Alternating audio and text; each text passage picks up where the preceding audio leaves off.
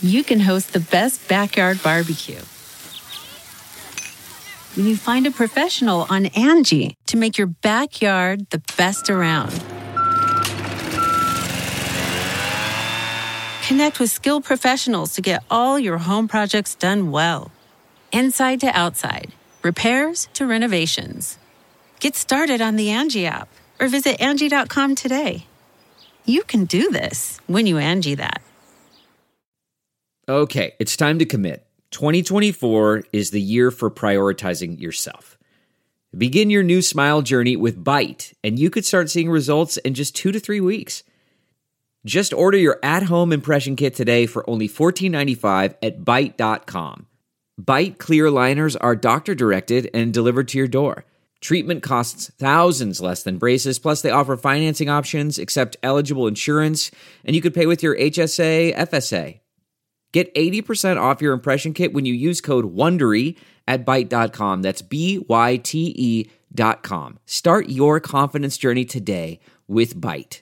What's up, everybody, and welcome to Wine Face, where we're breaking down everything the experts know about wine in a fun, digestible, and accessible way, because wine is for enjoying and wine is for everyone. I'm your host, Helen Johannesson, from Helen's Wines in beautiful Los Angeles, California. And today we're doing a really cool deep dive episode. My guest is a remarkable woman. I've known her for a few years. Her name is Brenna Quigley, and she is a geologist, which is so impressive, which if you don't know what a geologist is, don't worry, we're going to get into it. And she's also a terroir specialist. So for those of you who've been following along with me, new or long time, terroir is something that I talk about a lot. It's a really important component in wine and in the wines that I love and support. And she's just a total badass who has really become an authority on the terroir of really some of the world's best winemaking regions. She's brilliant, she's passionate, and she just doesn't beat around the bush. So I hope you love this deep dive with Brenna Quigley as much as I do. We are getting into the core of it. Yeah. Without further ado, Brenna, thank you so much for coming on this podcast. It's one of my favorites that I'm about to record. I'm so excited. Oh, thank you. Thank you so much for having me. It's great to be here. It's great to see you. I know. It's great to see you. I can't wait to see you in real life. I feel like I was on Brenna's podcast, and I'm going to link it in my show notes because if anybody wants to dive deep, this is a great place to go. Like deep, deep, deep. Like I think I'm just on the surface. Brenna's going deep, which is kind of the theme of this episode, going deep into the earth.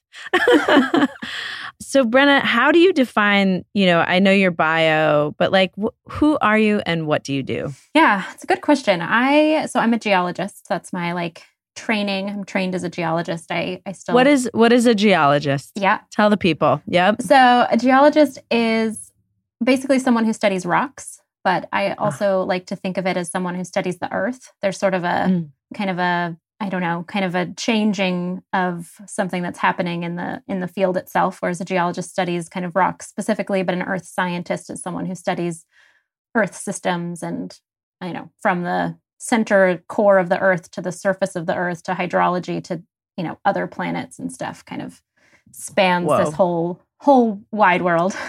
But yes. Okay. Yeah. So you're a geologist. And how did you start this? And let's start there before we kind of crack this whole thing wide open for people and their minds get blown. Yeah. So I went to school to study biology, to study marine biology. And so cool. My family are all geologists. And so it all started because I took an intro geology class in college because I thought it would be kind of fun or funny to check in with my dad about course questions and stuff. And then I was just screwed after that. So you're like, I got it. It's in my blood, literally. Yeah. I think, I really was into marine biology because I liked the earth. And I think that's a lot of people come to geology in different ways. And it really comes down to in the end, I got to learn and think about and like work with the earth more as a geologist, in my experience.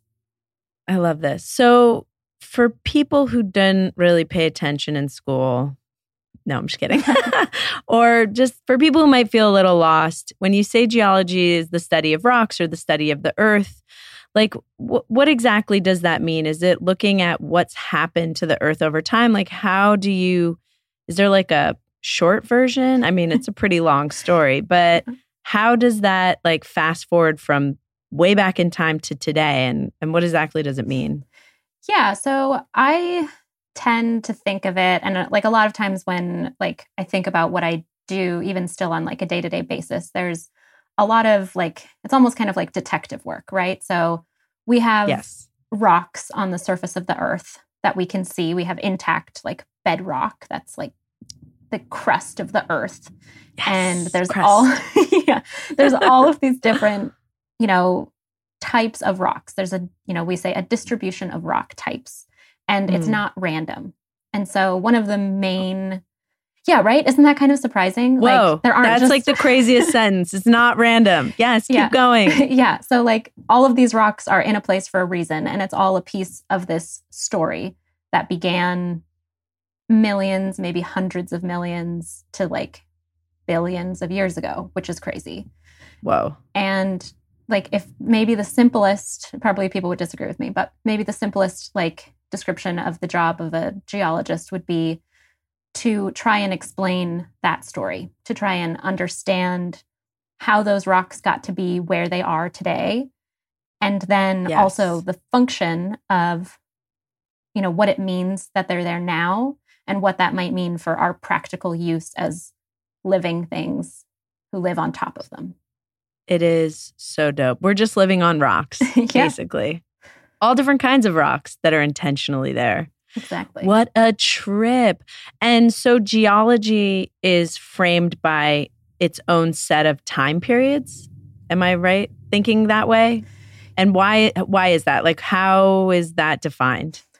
Yeah, it's essentially defined as pieces of like the detective work. So you can start to notice patterns, living things that, existed only in a certain time period, and you start to get a sense of what those time periods are. And then when you're kind of like dropped in the middle of the desert and have to figure out what rocks are there and why they're there, you use all of those little things as clues. And so the main way that we do that is by really trying to understand an order of events so that we can understand how that order of events has been like mixed up or faulted or folded or moved or displaced or, whatever. It just helps us put the puzzle back together. And so the main function, and this is kind of important when we start to talk about terroir things too, is the main function of those geologic time periods is for us as geologists to use them to understand the story, to understand the sequence of events so that we can essentially put the puzzle pieces back together. God damn. All right. So some of you who have been a longtime listener or know me might be knowing where this is going. Some of you might be like, WTF geology? Like, why? And what all of you might not know is Brenna also has a side hustle as a terroir specialist. Now, this is how we're intersecting geology and wine. How do you define terroir? Yes. So terroir there's sort of two definitions, but the main one is it's essentially all of the pieces of the natural environment that go into creating a unique growing conditions for, in our purposes, for a vine, but for a product. And then you can also, another kind of like looking at it like from the other side of the mirror, you can also think that a terroir is this idea that there is a characteristic taste that is basically imparted on, in our case, wine or whatever product we're talking about, by that natural environment.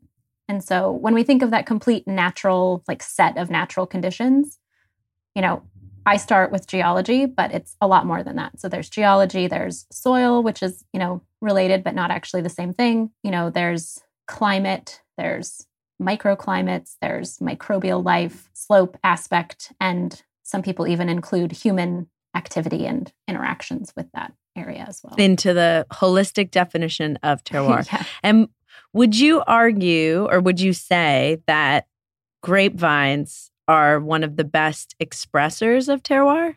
And that's why it's so interesting? Or do you disagree? I think they definitely are, but for various reasons. One, again, kind of like as a nerdy geologist piece, grapevines really often grow in rock. They don't grow in our typical agricultural soil that's just sort of like a deep loam that can be really repetitive. They grow in lots and lots and lots of different types of, very different rock types with very different soils and very different growing conditions that make them have really strikingly different tastes and expressions. And then you combine that, like this kind of like the real natural, physical side of that with the fact that, wine is a luxury product that people spend a lot of time and energy thinking about. And so, like a simple way to think of it is like if you were to like try to grow a banana, in Michigan or something like that. Don't do it. There's going to be a different taste. Yeah. And, you probably, especially if you're super into food and things, like, that there's better places to grow things. There's, really, really, really great tomatoes and stuff like that. But because most products aren't quite as, all consuming as wine is, we pay a lot of attention to wine. So we have a really good database and we care a lot about what different wines taste like. Well, it's crazy because wine is like a living thing that can age. A tomato could if you canned it, but I don't know if it would change necessarily and express the terroir. Anyway, I agree with you. This is so interesting. This is part of why I love wine, everyone. This is what really got me into it, is like thinking about one grape grown in 5 different places, essentially. But could we relate it back to sort of the history of the earth, the geological specter of like, is there an example of a place where something that has happened in the intentional movement of rocks over the span of millions of years has like a direct effect on a growing region and that it could never be duplicated anywhere else? Well, this is maybe a horrible answer, but I think that that's kind of everywhere, right? Like, oh, yes. Okay. Like, I think that is, to me, it's what makes any place on the planet unique from the other place. And that's kind of the idea with terroir too, is that it happens at all sorts of different scales. So you can think about the terroir of Burgundy being different from the terroir of California. Right. But you can also think of like the terroir of this one vineyard in Burgundy compared to this other vineyard right next door. You could do that with parcels. Like you can... I don't know if they're ready for this, Brenna. I don't know if they're ready. Yeah. Okay. Well, Brenna and I love Burgundy. And what she's saying is you can have 2 vineyards basically next to each other, both growing Pinot Noir, and they will taste markedly different to someone who's like tasting a lot of wine. Right. But if you zoom out, you have Pinot Noir grown in Burgundy and Pinot Noir grown in California, and there's no way they would ever taste the same because the geological and soil structure is different, and the overall terroir. And the climate. They're different places. And I think the real point of that is you don't really want them to taste the same because you want to experience that place in some way in the glass. You want to feel the California sun versus, maybe the Burgundy fog or something. That's maybe not a nice way of putting it, but I think the thing that kind of unites a lot of like the great winemakers that I know is that they have a real passion for translating a place and like wanting to share that with people. And I think that that's what's cool about terroir, is that these places taste different. And maybe like, I work with a lot of vineyards. And so I work in a lot of these like really deep details, but that's not really the point. Like that helps them harness the terroir. It helps us work together, but I don't think we need to understand all of the details of exactly why or how. It can be fun when you want to go down the rabbit hole, but it's also just, I think, kind of like meaningful and, kind of keeps us in perspective of the planet as a whole to think that, California tastes different from Burgundy and Burgundy tastes different from Alsace. And that's cool. Yeah. Oh my God, it's so cool. Do you think that the best not best winemakers in a technical sense, but the people who most successfully harness terroir, right? Let's put it that way, are really thinking about what grapes should be grown in certain types of soil and geological like substructure. Do you think, how important is that? Yeah, I think, I mean, it's hard because, if you look at really old wine regions, people don't have a huge choice, like it's been kind of predetermined for them. I think that the winemakers that I know, who I really, really admire with what they do, are really interested. Usually they're really interested in a lot of technical details, but their main goal is to, again, kind of respect that place. And so it's to understand what makes this spot different from the other and not necessarily want to make all of their wines taste the same way. And that's or the vines to grow the same way, to kind of just say like, okay, you're different. You're over here, you're doing your thing. You're over here, you're doing your thing. These are all going to be different pieces. And, you all have value. So crazy. What do you think was going on like back in the day? Like let's take France, for example, when some of these vineyards were cultivated early on, like in Vosne Romani, which is like the most fancy, famous, most expensive wine made from La Romani Conti. That's one of the oldest sites. Like, how do you think they knew? Like, do you think it was a terroir mindset? Like, how did they know to do it there? It bugs me out. I've often been like, this is so trippy. Like, how did they know? Barolo is another example with the Nebbiolo. But what do you think? The myth is that, 1,000 years ago or whatever, just a blip in geologic time. But, 1,000 years ago, it was a lot of trial and error. And so they didn't necessarily care about finding all of the different places, but they were growing grapes all over the place. And they essentially were just like, I like it. I don't like it. I love that. There's some mythology around all of that, of course, which is also great and fun. And I enjoy it. But, there's some, mythology around like, oh, this is only for kings and this is only for the Pope. And this is, for everyday drinking. And again, a little bit of mythology. And a lot of people like to build that into, they were, accidentally making a geologic map by compartmentalizing all of these vineyards. And they weren't, they could have done a better job actually, if that's what they were trying to do. I love that. But they were just making observations, which is essentially science. People were just like, that's great. This looks good. Doing it. Yeah. Tastes delicious. Mm-hmm. What are your thoughts on Sancerre? Like a lot of, and like the fossilized seashells and the soil and like what was Pangea and how is its relevance, in your opinion, related to some of the world's probably most famous winemaking regions? That's a very heavy question, but you're like, I did not think we were going there. But I mean, it's sort of extrapolation, but it is kind of relevant. I guess let's start with, as a refresher, what was Pangea? Yeah, so Pangea was the most recent supercontinent in our Earth's history. So crazy. Yeah, which is crazy to think that there were essentially times when all of the land masses on Earth were all smushed together. So insane. Yep. And so at some point, I think, now I'm rusty, probably 350 plus million years ago. Sounds right to me. All of these continents they'd been apart and they got re-squished together. And when they do that, when they get squished together, they create lots of weird rocks that happen when you build mountains and squish them together. Mm-hmm. And then just as is the nature, you can kind of think of these plates on Earth's crust that are always just tending to move. And so after they like hang out together for a long time, they start pulling apart.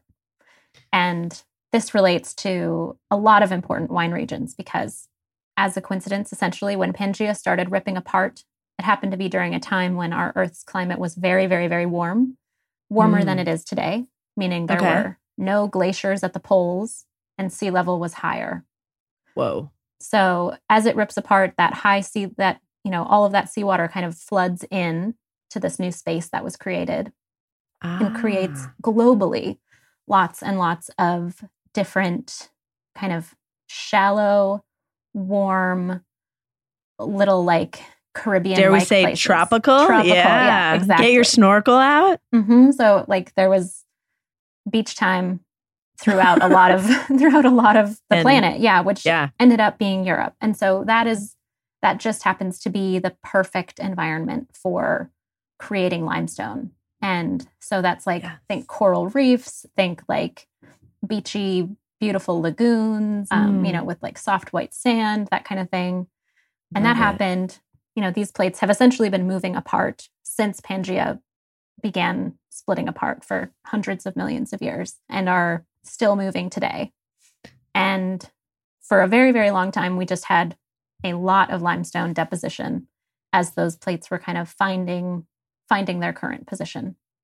And then essentially, like fast forward, all of those limestones get kind of buried, lithified, turned into rocks. And so they've got all sorts of different layers to them, like slightly different flavors.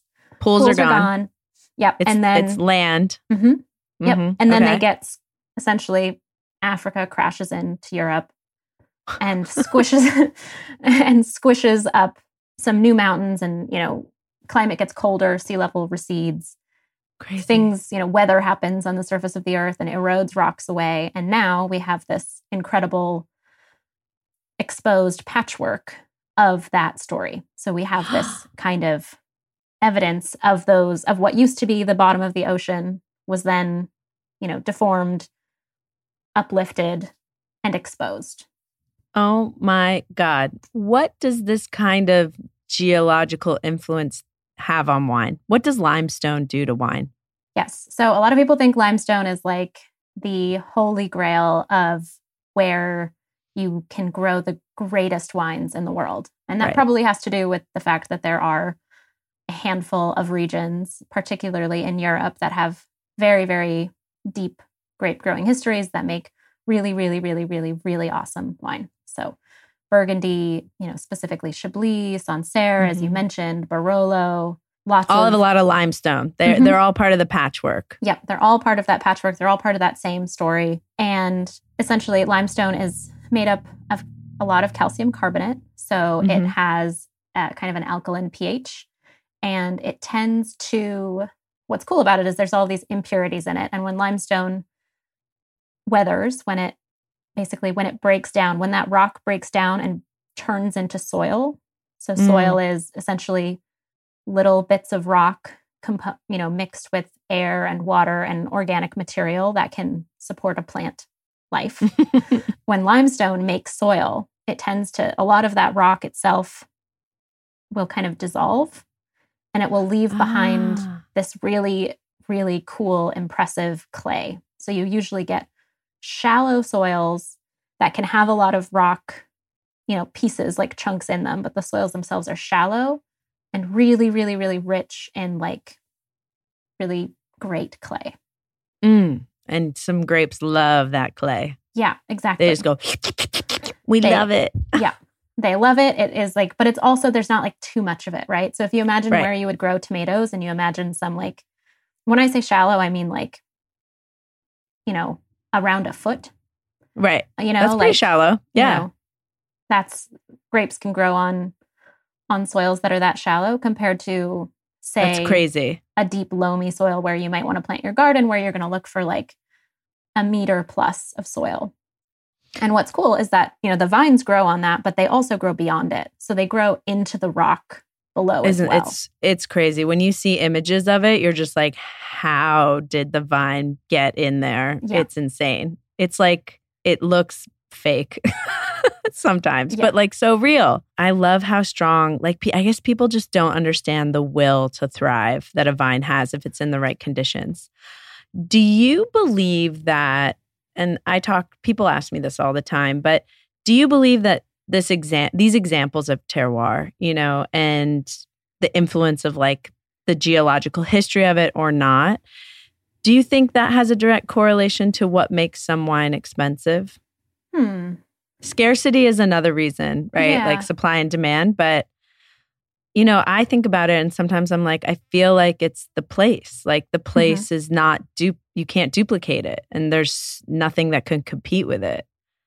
And sometimes Yeah. when I think about like the business of wine, which is just so sad because there's amazing wine that's not as expensive, that's made in similar soil, just not in that place. I definitely think so. I think that there is something to, in wine, as, which is the same thing in terroir, is that we're always looking for balance. And so you want to find something that has a lot of complexity and, especially for expensive wines that are, particularly expensive wines that are not particularly manipulated.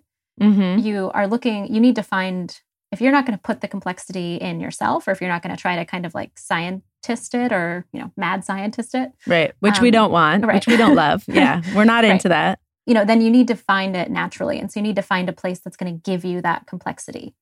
And like we said, vines are like impressive growers, and they will grow on all sorts of different things, which is cool because they'll grow in these like really extreme circumstances that will have an imprint.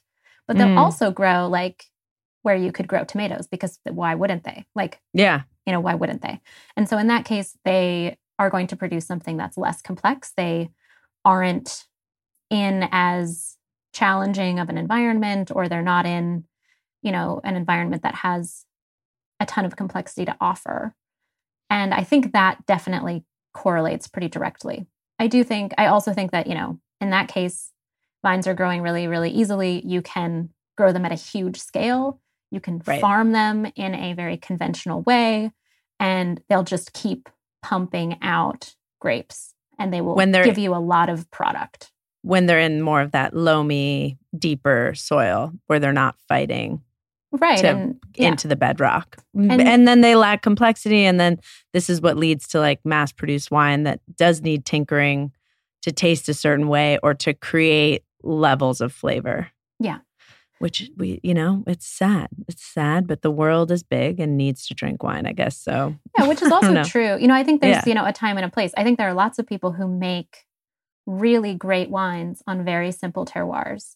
And, maybe they're not like maybe the wines aren't like thinkers, they're not like, I have to be sitting by a fireplace, like thinking really hard with one other person who's going to think really hard about like the meaning of this wine.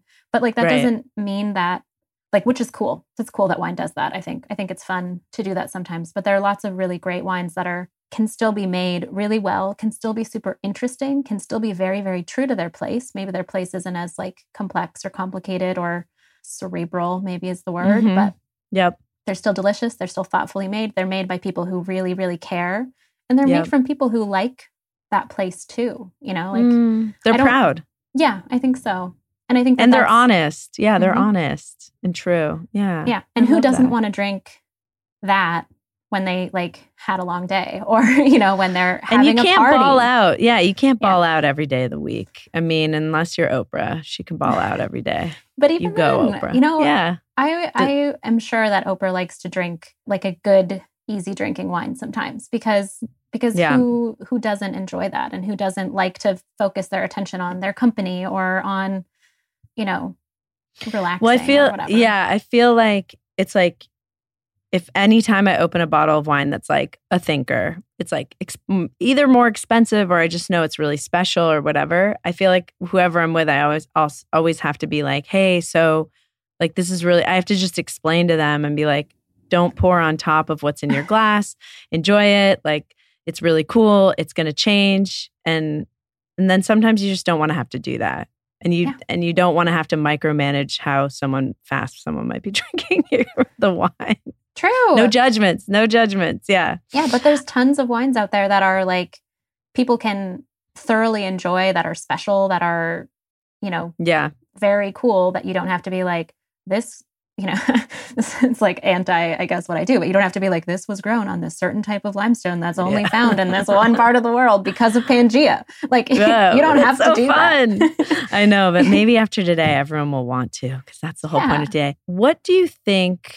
Like, the earth is still moving. Like, what's coming? What do you think geologically? What does this mean for wine? Like, what is your forecast? What do you see in the near and the far future? Yeah, so I think that, especially in terms of the way the wine industry interacts with geology, I think there's a huge future for being able to harness it a little bit more and being able to kind of, I think there's a lot of understanding of like, wine is great here and here's the story of how that got to be there. But I think that there is a lot that we can gain from that knowledge that we're really at the very, very beginning of. And so, and that, I immediately go to the earth is still moving, but also our climate is moving faster. So yeah. And what could that mean? Yeah. Yeah. And I think a lot of the work that I'm doing more so now and that I'm kind of building into the future has a lot to do with how can we harness the geology and the terroir and understand ways to kind of build, I think the buzzword is like climate resiliency, because we know about this. And so essentially we have, different types of rock weather in different ways, and therefore they direct the weather in different ways. They create different types of rock, create the topography just because they exist, just because they're there. That's how we get topography. That changes the weather. It changes the type of soil we have. So maybe we can look at the way we're using water, because some soils hold more water than others. Interesting. Some soils hold more heat than others. So how can we interact? How can we kind of intersect farming and this understanding of the planet in order to do things better, in order to make things, both in terms of fighting climate change, but also just being prepared for what that means for the reality of a lot of these regions who have been following, patterns in history for thousands of years that are about to change, I know. Well, it's crazy and it's going to happen fast. But I think these are all really good points. It's crazy, but the continents aren't going to smack back together, are they? I'm kidding.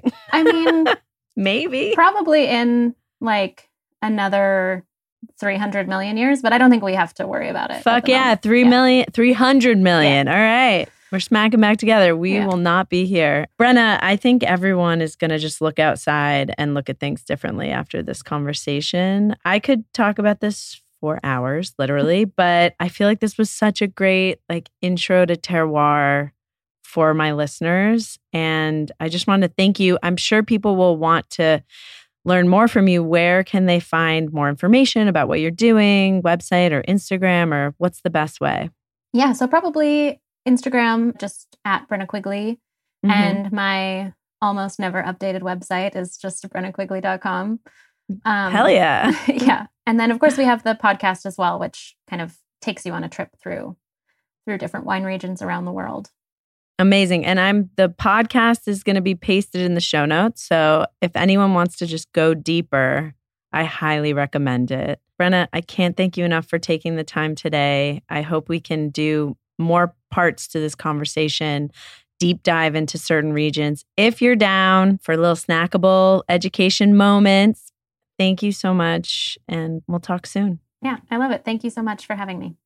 Dude, I could have talked about that for 2 more hours. Let me know what you thought. I kind of want to have her back on to talk about some regions that could be cool. What is the geology? How does it interact with the terroir? If you had any more questions, please, hit me up in the DMs. Reach out to Brenna. I would love for you to comment, subscribe. Let me know what you thought of this episode. I definitely am going to look at the earth in a totally new way. I always am inspired by her and that conversation. And we all need to do our part. Climate change is real, and enjoy those wines. Think about that terroir, yo. But thank you so much for listening. If you want to see what I'm up to, you can follow me on Instagram at Helen's Wines, or check out what's new on our website. Join the wine club, helenswines.com. See you later. Bye.